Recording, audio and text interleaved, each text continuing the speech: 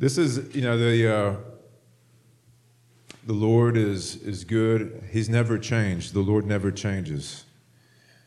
And when he says that he's the rock upon which we stand, it means that you have the rock inside of you, and he wants you to be a rock. And so part of our call as being salt and light in this world is also to be rocks that people can look at. It's like, wait, there's like waves crashing against you and you're not being moved. How is that? When everything is swirling and volatile all around you, how are you standing still? And Psalm 46, verse 10 is a scripture that we probably all heard before. It says, "Be still and know that I am God," or "Cease striving and know that I am God."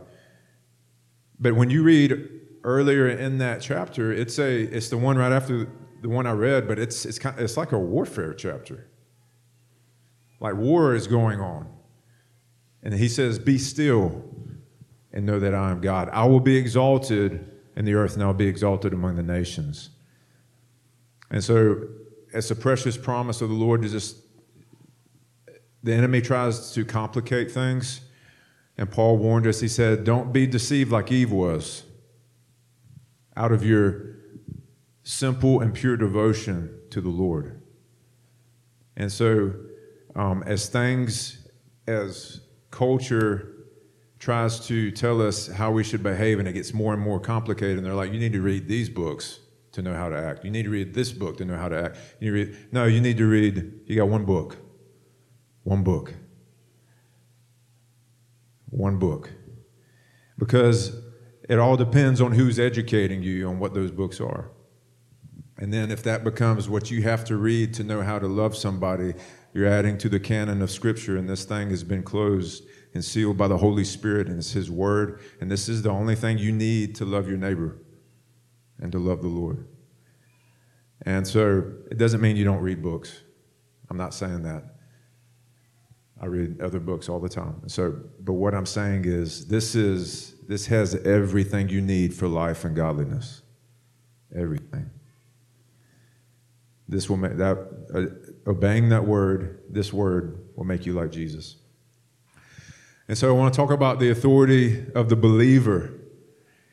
And it's, and I feel like God wants to empower the church. And Jessica had a word for us at the brunch last Sunday that I felt like was right on.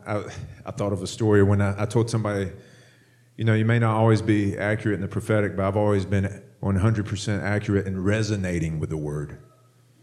So anyways, all that to say, I resonated with Jessica's word on Sunday, and I do feel like we're coming into a season of courage, of supernatural courage, but I want us to understand that that comes from a place of looking at the one who has courage.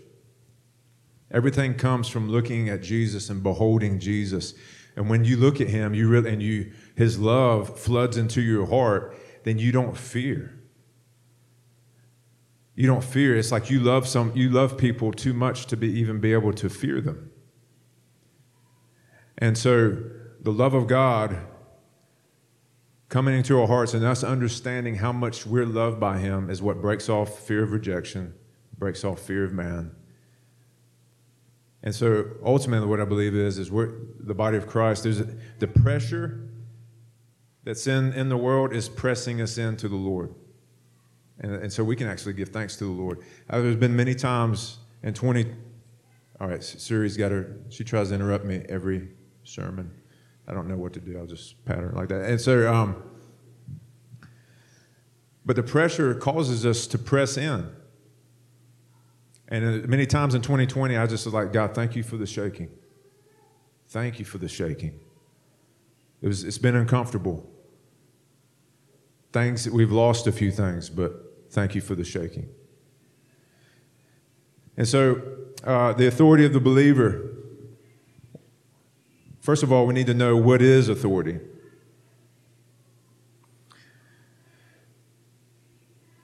Authority is not a feeling, it's a fact thing. And so the word of the Word of God declares that we have it when we believe it. And so the best example I know how to use to demonstrate as an example of authority is a police officer with his badge. How many of y'all have tried to go into Oconee Veterans Park during soccer practice evenings? All right, and you got the policeman out front directing traffic. Now, I've got a car. I've got a big car. I got that white Suburban right there. I could plow him over because I'm much bigger and more powerful than him. But why do I stop when he does this? Because he's got authority. That badge gives him authority. What's key is what's backing up that badge, because you may not, when a mall cop says, "Hey, sir, would you please put a lid on your cup?" You'd be like, maybe you obey him, maybe you don't. But the key is what is behind the badge. And so technically a police officer has the entire U.S. military behind him. So he's got power behind him. There's consequences, accountability behind that badge. That's what gives him the authority. That's what gives him the ability to stand up to 4-ton vehicles and they stop, even though those vehicles are more powerful than him. And that's what we have, the authority as believers, is that we're that cop with a badge who's like, we're backed by heaven. I'm backed by heaven. And the things that are not allowed in heaven have to stop. They have to go. They got to leave.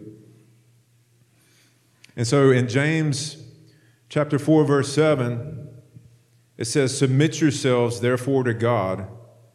Resist the devil, and he will flee from you." And so submitting yourselves to God is the first key to operating in your authority as a believer.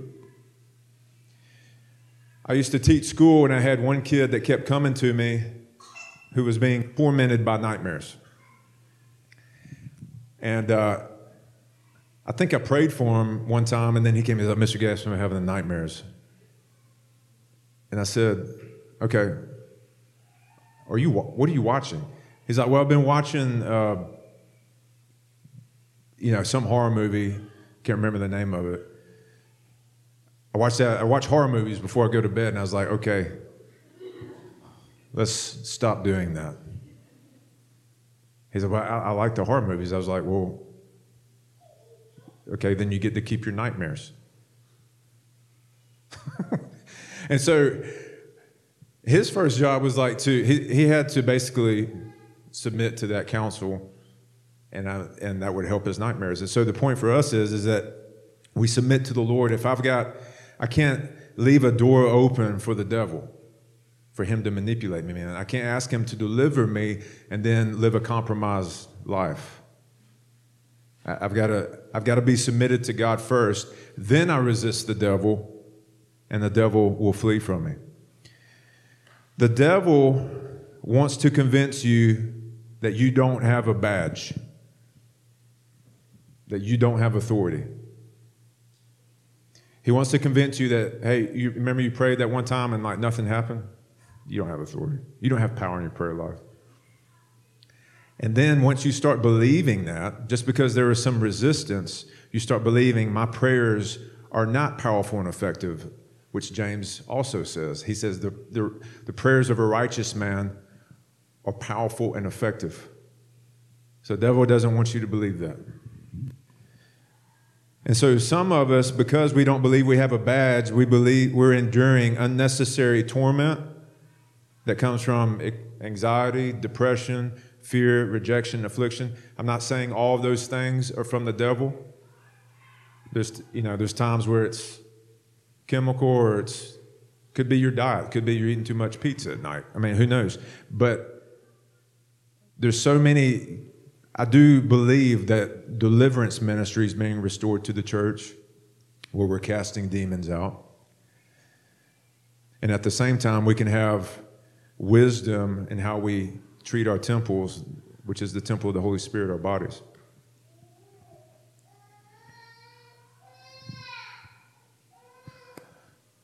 So this is the Great Commission scripture, but for the sake of the message this morning, I called it the Great Authority. Jesus was communicating the great authority that we have. He says to the disciples, Jesus came and said to them, all authority in heaven and on earth has been given to me. Go therefore and make disciples of all nations, baptizing them in the name of the Father and of the Son and of the Holy Spirit, teaching them to observe all that I've commanded you. And behold, I'm with you always to the end of the age. So Jesus is telling us, he's like, I've given you all authority. All authority has been given to me. And then in Matthew chapter 10, it says he gave authority to his disciples to heal the sick and cast out demons. The centurion in Matthew 8, he understood authority. He asked Jesus to heal his servant. Jesus said, all right, I'll come over to your house. And he's like, you don't even have to do that. Just say the word, because I too am a man under authority. And I know that when I tell one of my soldiers to go, they go. When and I tell them to stay, they stay.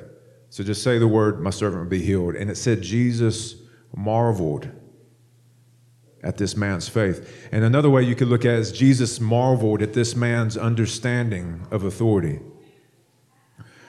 When Jessica and I lived in Texas, there was a woman who was a former Satanist who had gotten saved at our church. She actually tried to infiltrate the church and curse it. And then one of our pastors sniffed her out, and she ended up getting saved. And one of the things that she told us is that Satanists know how much authority Christians have. They know they have more power. And so the trick is deceiving Christians into believing we have no power.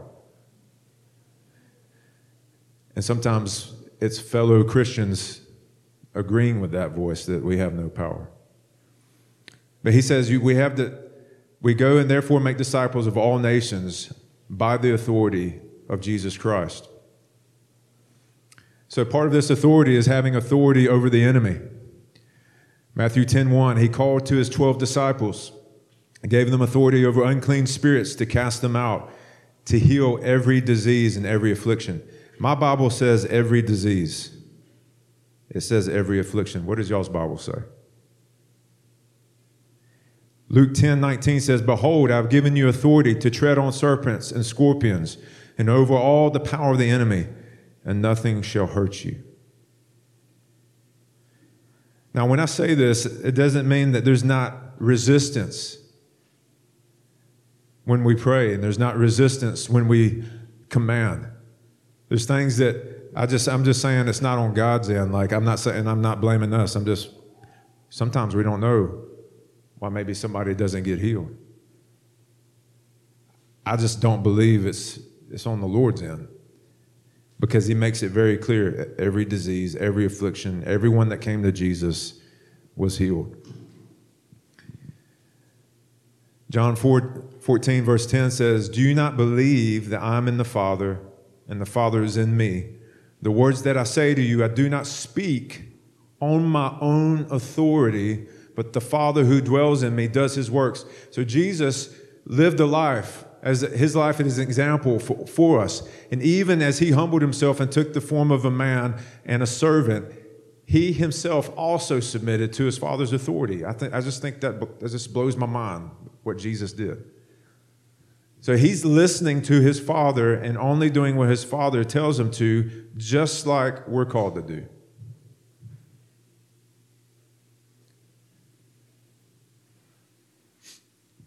John chapter 12, verse 49 says, for I've not spoken on my own authority, but the Father who sent me has himself given me a commandment, what to say and what to speak.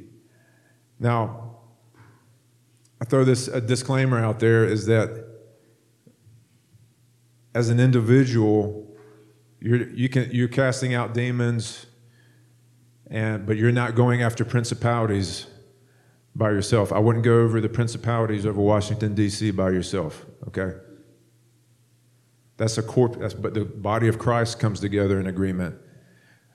And so you have the rankings of demonic forces, evil powers, just like in an army. You got foot soldiers, you got generals.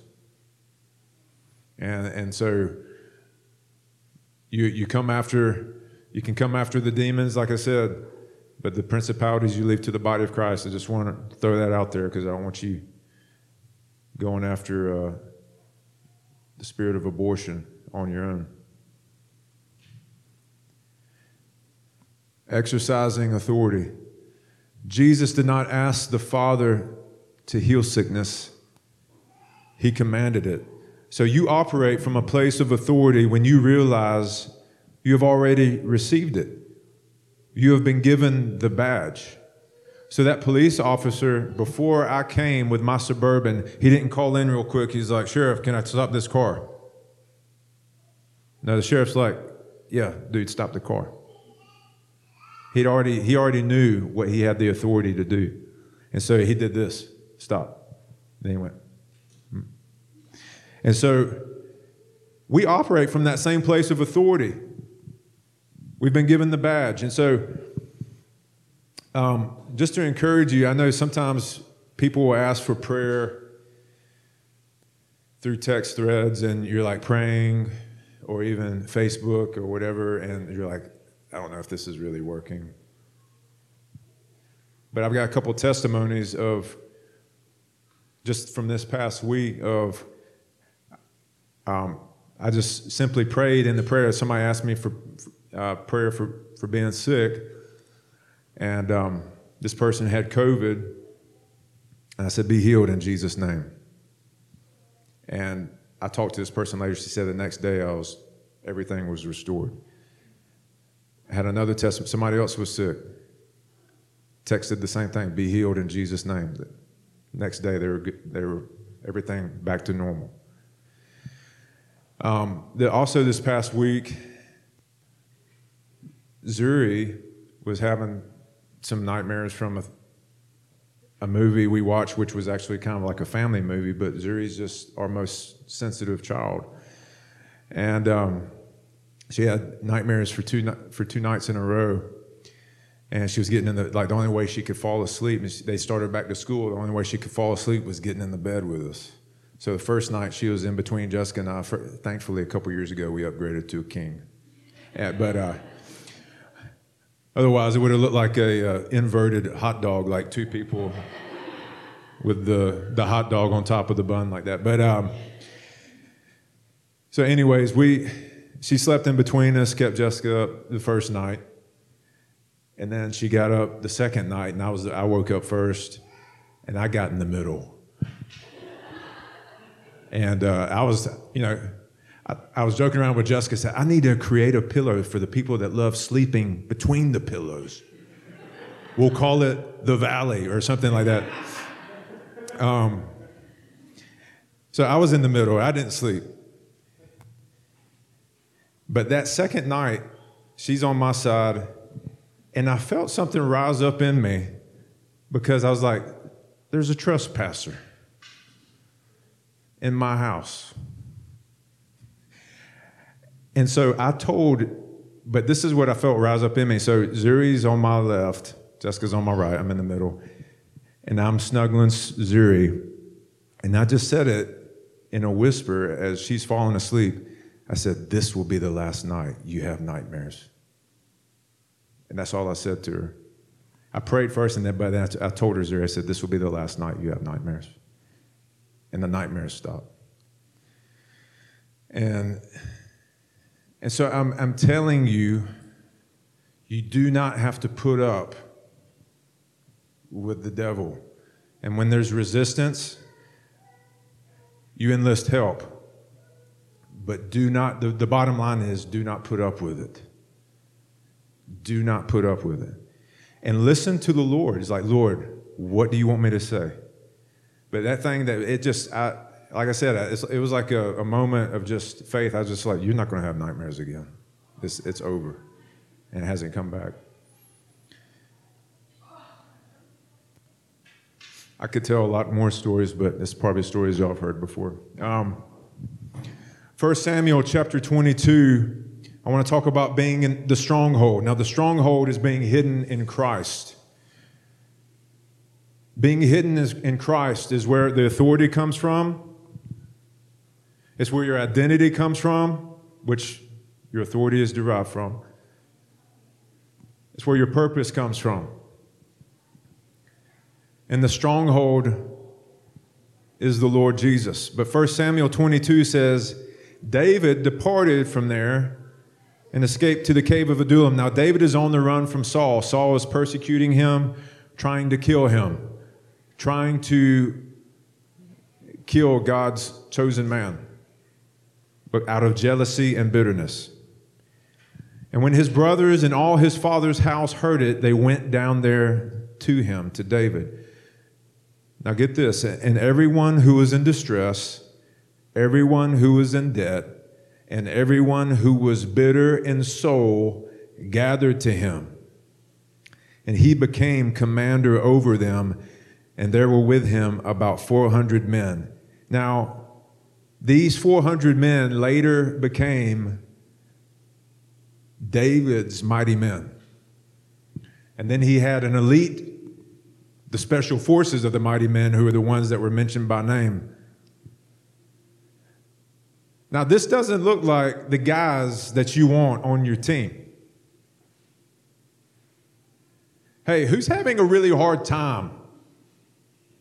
Who's in a super weak place? Raise your hand. The Lord's saying, come on. Come on. And what happened was, it says David became their commander. So what did these 400 men who were in debt, bitter in soul, distressed, anxious, depressed, full of fear, tormented, what did they do? They submitted to David. Then they became mighty men. Submit to God. Resist the devil. And so they came under David's command, and they became like David, who was a mighty warrior, who slayed Goliath.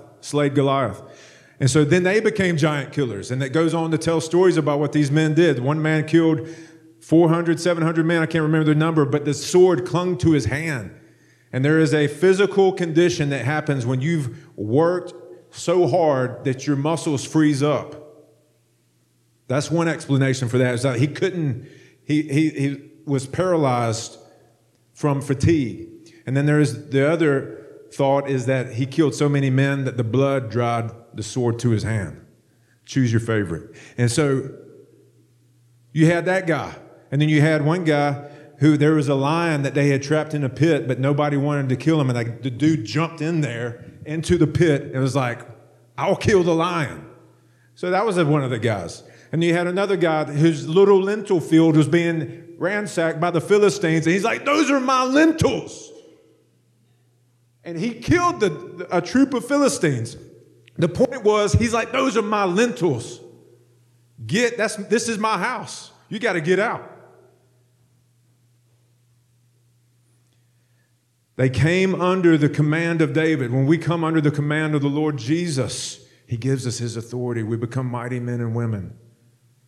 We could become giant killers, lion tamers. It says, one of us will run through a troop. The enemy flees 7 ways.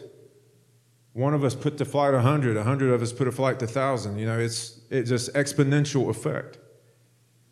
Now, the interesting part of this is the name of this cave that David hid in, where he sought refuge. The name of the cave is the cave of Adullam.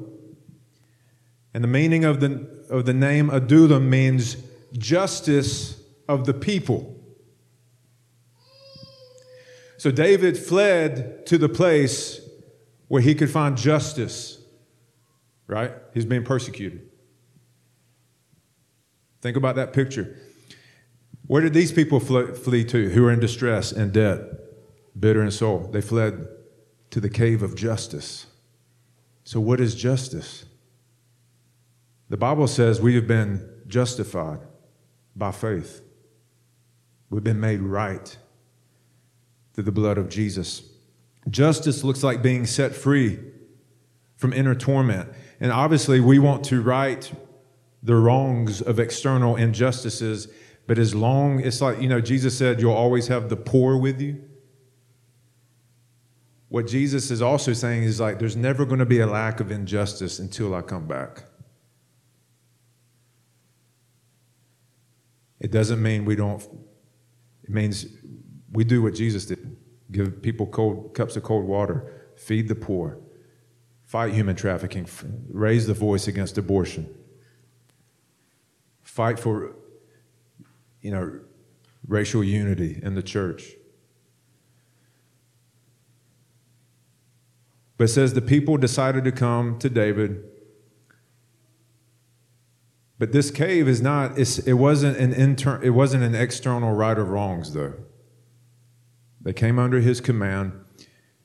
And the only way you can actually experience justice is from the inside out, through the blood of Christ. Because I'll give this example. How many of y'all have read the book or seen the movie Unbroken about Louis Zamperini? Louis Zamperini was an Olympic track athlete during the time of World War II, got drafted into the war, flew an airplane over the Pacific, got shot down, stranded in the middle of the sea for over 40 days, barely alive. The Japanese found him, and then he was tortured for 2 to 3 years after that, horribly. And the guy who was his main torturer, the soldiers nicknamed this guy the Bird. So the Bird was sadistic, just demonically filled. They eventually get freed. Louis Zamperini goes back to Los Angeles. But every night he's tormented by the Bird in his nightmares. He's actually said it was worse than when he was in the prison camp. He became an alcoholic. He had to separate from his wife. Now, he's in LA. He's free on the outside. But he's not free on the inside.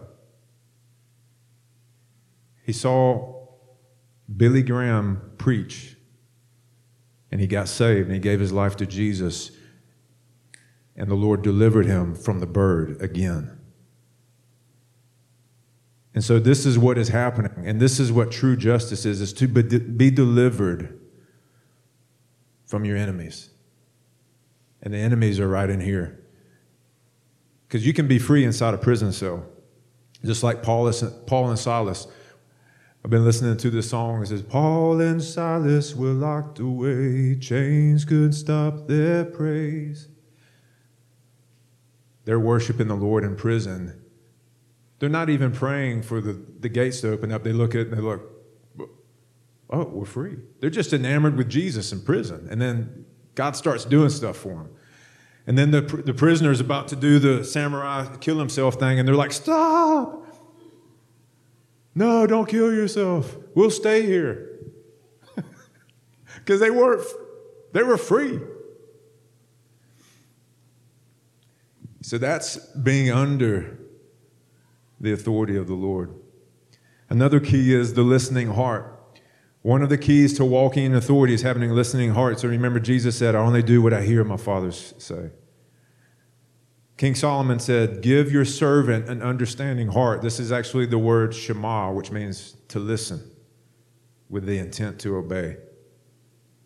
So Solomon, his one prayer that gave him all the riches and all the wisdom was, give me a heart that hears and obeys. Understanding is what leads to a listening heart and the Shema word. There's no actual ancient Hebrew word for obey. There's only listen, which means if you hear, you will obey.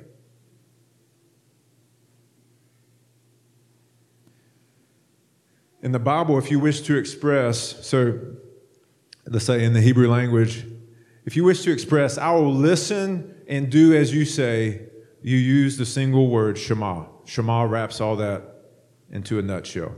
And so in Hebrew, listening and doing are two sides of the same coin. This is why the prophets would say, they have ears, but they're not listening. They're not shemaing. They're not listening with the intent to obey. They're doing this, yes, sir, all righty, let's do this. And they're not doing this, yes, sir, I'll do it. All right, let's go. They weren't shemaing. They had ears, but they weren't hearing. And so the same can be true for us unless we listen with the intent to obey.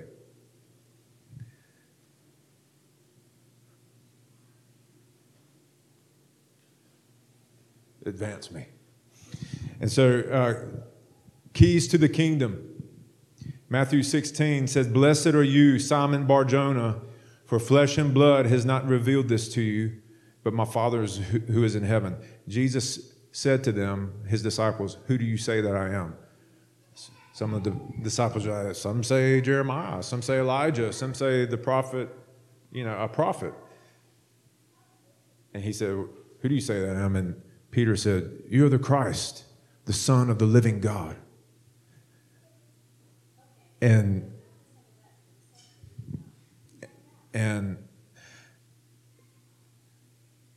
Jesus says, "Simon, flesh has not revealed this to you." Meaning, Holy Spirit showed you this. It takes a revelation from God for you to understand who Jesus is. It takes God opening up your eyes. "But I tell you, Peter, on this rock I will build my church, and the gates of hell should not prevail against it." Now, what Jesus is saying here, he's saying that this revelation, Peter, that you just got, that I'm the Christ, the Son of the living God, I'm going to build my church on that revelation. But I'm also going to call out your purpose. I'm going to start calling you Peter, which means little rock, because you also are going to help build my church. You're going to be an apostle that builds my church here. "And I will give you the keys of the kingdom of heaven, and whatever you bind on earth shall be bound in heaven, and whatever you loose on earth shall be loosed in heaven." So we've been given the keys to the house. Jesus, this verse 19, this is another way of saying, what you see in heaven, it gets to happen on earth. What you see not happening in heaven doesn't need to happen on earth. So in heaven, there's a celebration of life. There's eternal life. There's no death. What needs to happen on the earth? There needs to be life in all of its forms to be celebrated and shared. In particular, those that don't have the voice to speak for themselves, the unborn. And so Simon Peter confessed Jesus' identity and purpose. Now get this. Simon Peter confessed Jesus' purpose and identity, and then in return, Jesus confessed to Peter his identity and purpose. And so when we have that confession on our mouth, it opens up our heart to receive who we are, to receive our identity in Christ. And this is the foundation of the church. And I'm telling you, there's going to be even more pressure to accept the belief that there's many more paths to salvation than Jesus Christ. Jesus is the only way to the Father. Nobody has paid the price for sin. Nobody has lived without sin apart from Jesus Christ. Nobody is the Son of God except Jesus Christ. He is the only way. And the devil has come up with many counterfeit religions, but there is no religion where God left heaven and came for man. All the other religions are us trying to find God. But Jesus came and found us. So we've been given the keys to the house. We've been given authority. And it's time to plant a flag in the ground over your house, over your family, over your life, and say, this is God's house. Trespassers not allowed. And the trespassers are not flesh and blood. They're of the devil. We love our neighbors. We love our enemies. There's no other religion that gives you the supernatural ability to love your enemy. That's not of you. That's of the Lord. That's of God to hang on a cross for his enemies. And so we've been given that same ability through the power of the Holy Spirit to love our enemies and to love our neighbors. That's the authority that you have. And when you pray for sickness, I challenge you to start telling it to come out. Start telling it to leave, because you've already been given permission. Every sickness, every disease.